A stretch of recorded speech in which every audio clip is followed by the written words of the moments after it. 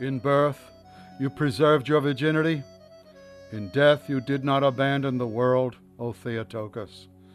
As Mother of Life, you departed to the source of life, delivering our souls from death by your intercessions.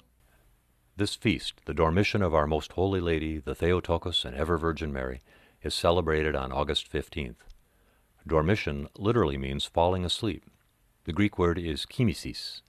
It commemorates the death of the Theotokos.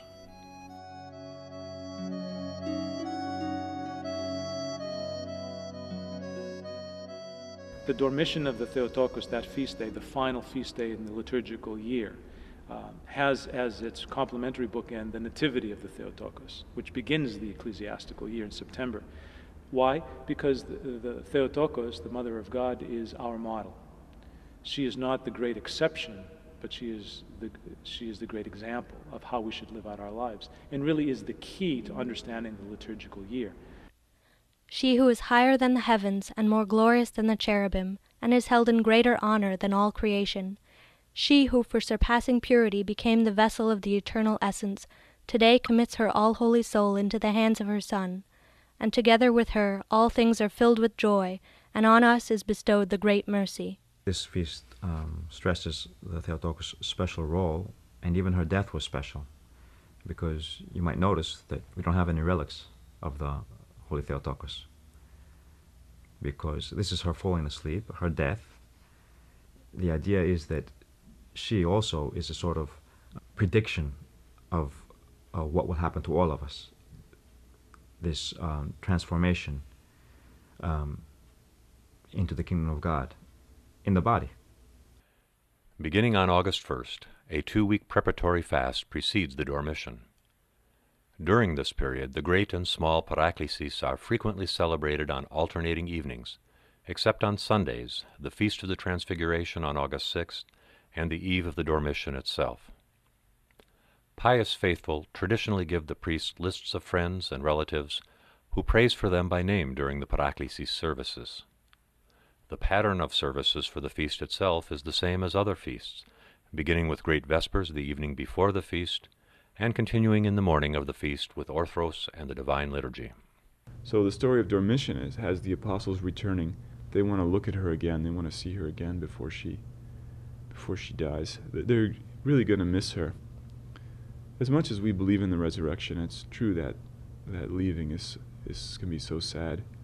We think of Paul leaving Asia Minor and the whole church coming down to the ship and weeping on the shore as he was going to go off.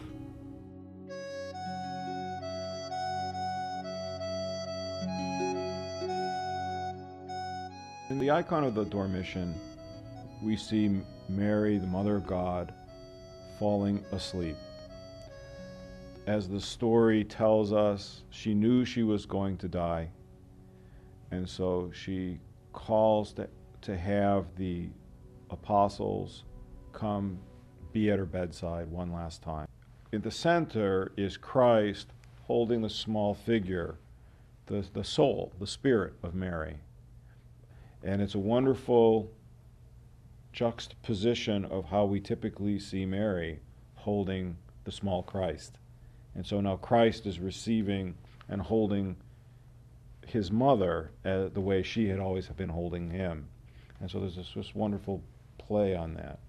And the rest of the icon is the apostles gathered around Mary. We see the bishop, we assume one of them is probably James, the bishop of Jerusalem, from the book of the Acts, one of the early disciples, as well as the others. What were those most sublime funeral songs that they offered then to you, O Virgin?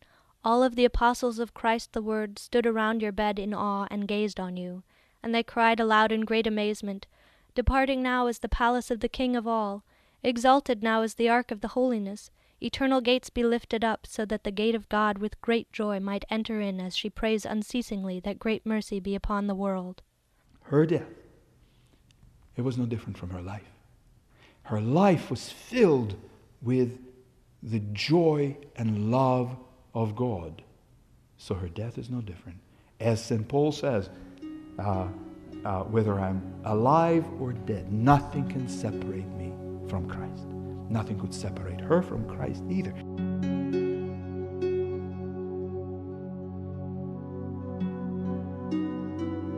source of life is laid in the grave, and the tomb becomes a ladder into heaven. Rejoice, Gethsemane, the holy abode of the Theotokos. Come, faithful, with Gabriel leading, let us cry. Rejoice, full of grace, the Lord is with you, granting the world through you great mercy. Following Pentecost, Mary spent her days supporting the work of the new church. According to church tradition, when she fell ill some years later, all the disciples, except Thomas, were miraculously translated to her side to be present at her death. Thomas arrived 3 days later and was taken to see her tomb in Gethsemane. There the followers discovered that Mary's body had been removed to heaven, leaving only a sweet fragrance. There is a tradition that the body of the Theotokos was assumed to heaven. According to the story, it's not in the Bible. Again, it's apocryphal traditions that we have here. Thomas was absent from the time that the apostles gathered. When he arrived, he was taken to the tomb of the Theotokos. The body was not there. This is part of the teaching of the tradition, but we should underscore that it is not a dogma. It's not something that pertains directly to our salvation, like the creed that we have and other major doctrines of the church. The tradition of the bodily assumption of the Theotokos into heaven is mentioned in the works of Melito of Sardis, Dionysius the Areopagite, and other early writers. Like the Immaculate Conception, this tradition is a dogma of the Roman Catholic Church. Though many Orthodox believers accept the story, and some hymns refer to it, the story never became what it did in the West, a type of resurrection that makes the Theotokos a kind of demigod, no longer a creature subject to death as a punishment for sin. We call it the Dormition. We don't call it the Assumption. We believe that she really died. And the reason that we believe that she wanted to die and that she chose to die and she was granted that wish is because she wanted to confess that Christ was the true life. She wanted to, like all the other Christians, confess that Christ was her salvation. She did not save herself. She was not a god, or she was not God. She was a person in need of salvation. Part of her confession of the identity of her Son is willing to die.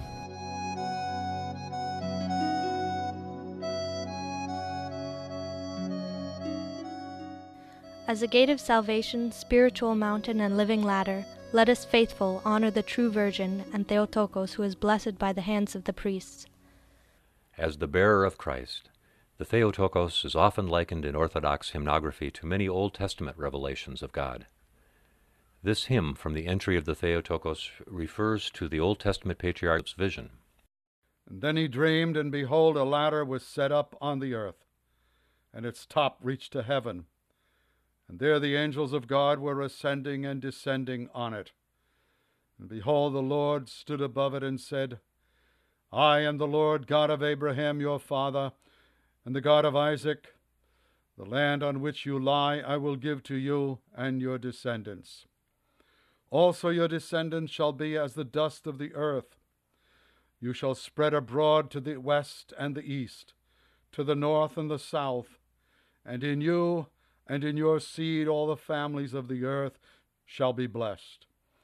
Behold, I am with you and will keep you wherever you go, and will bring you back to this land, for I will not leave you until I have done what I have spoken to you. The hymns of the Church use many names to refer to the Theotokos. In this case, she has been identified by interpreters as the ladder to heaven. As the beloved mother of our Lord and one who herself loves mankind, the Theotokos is indeed our protectress.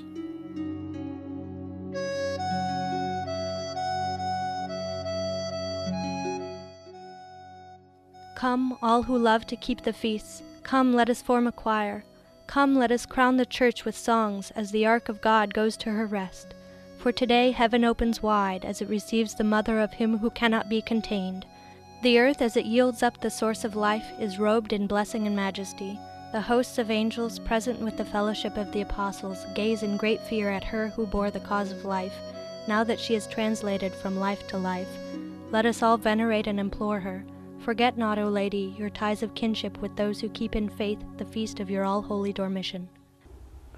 meaning of the feast, like the others of the Theotokos, is to bring before us the dignity, the significance, the importance of this great figure of the Mother of God and the Mother of the Church, who played such an enormous role in our salvation. And that becomes an opportunity for us to reflect on the person of Panagia and to think of her as the Mother of the Church and as our Mother, who now is in heaven and praying for her children. The profound love a mother has for her children is reflected in the strong feelings children have for their mothers. In her role as the bearer of God, Mary demonstrated for all of us how to live a holy life, offering up ourselves as a living sacrifice. Today, she intercedes before Christ on behalf of those who pray to her and seek her protection.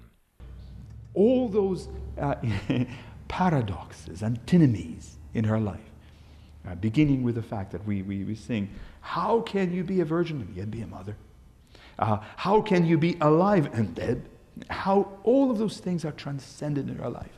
And she presents us with the very same challenge to live with her, the very same pattern, the very same reality. The Virgin Mary shows us how we are to experience personally the feast days of the Orthodox Church, which if we experience them as she experienced them, cleansing herself in her nativity and her presentation, giving birth to Christ at Christmas time, accepting Christ and being pregnant with him through the Holy Spirit, as we are called to have a spiritual pregnancy as well.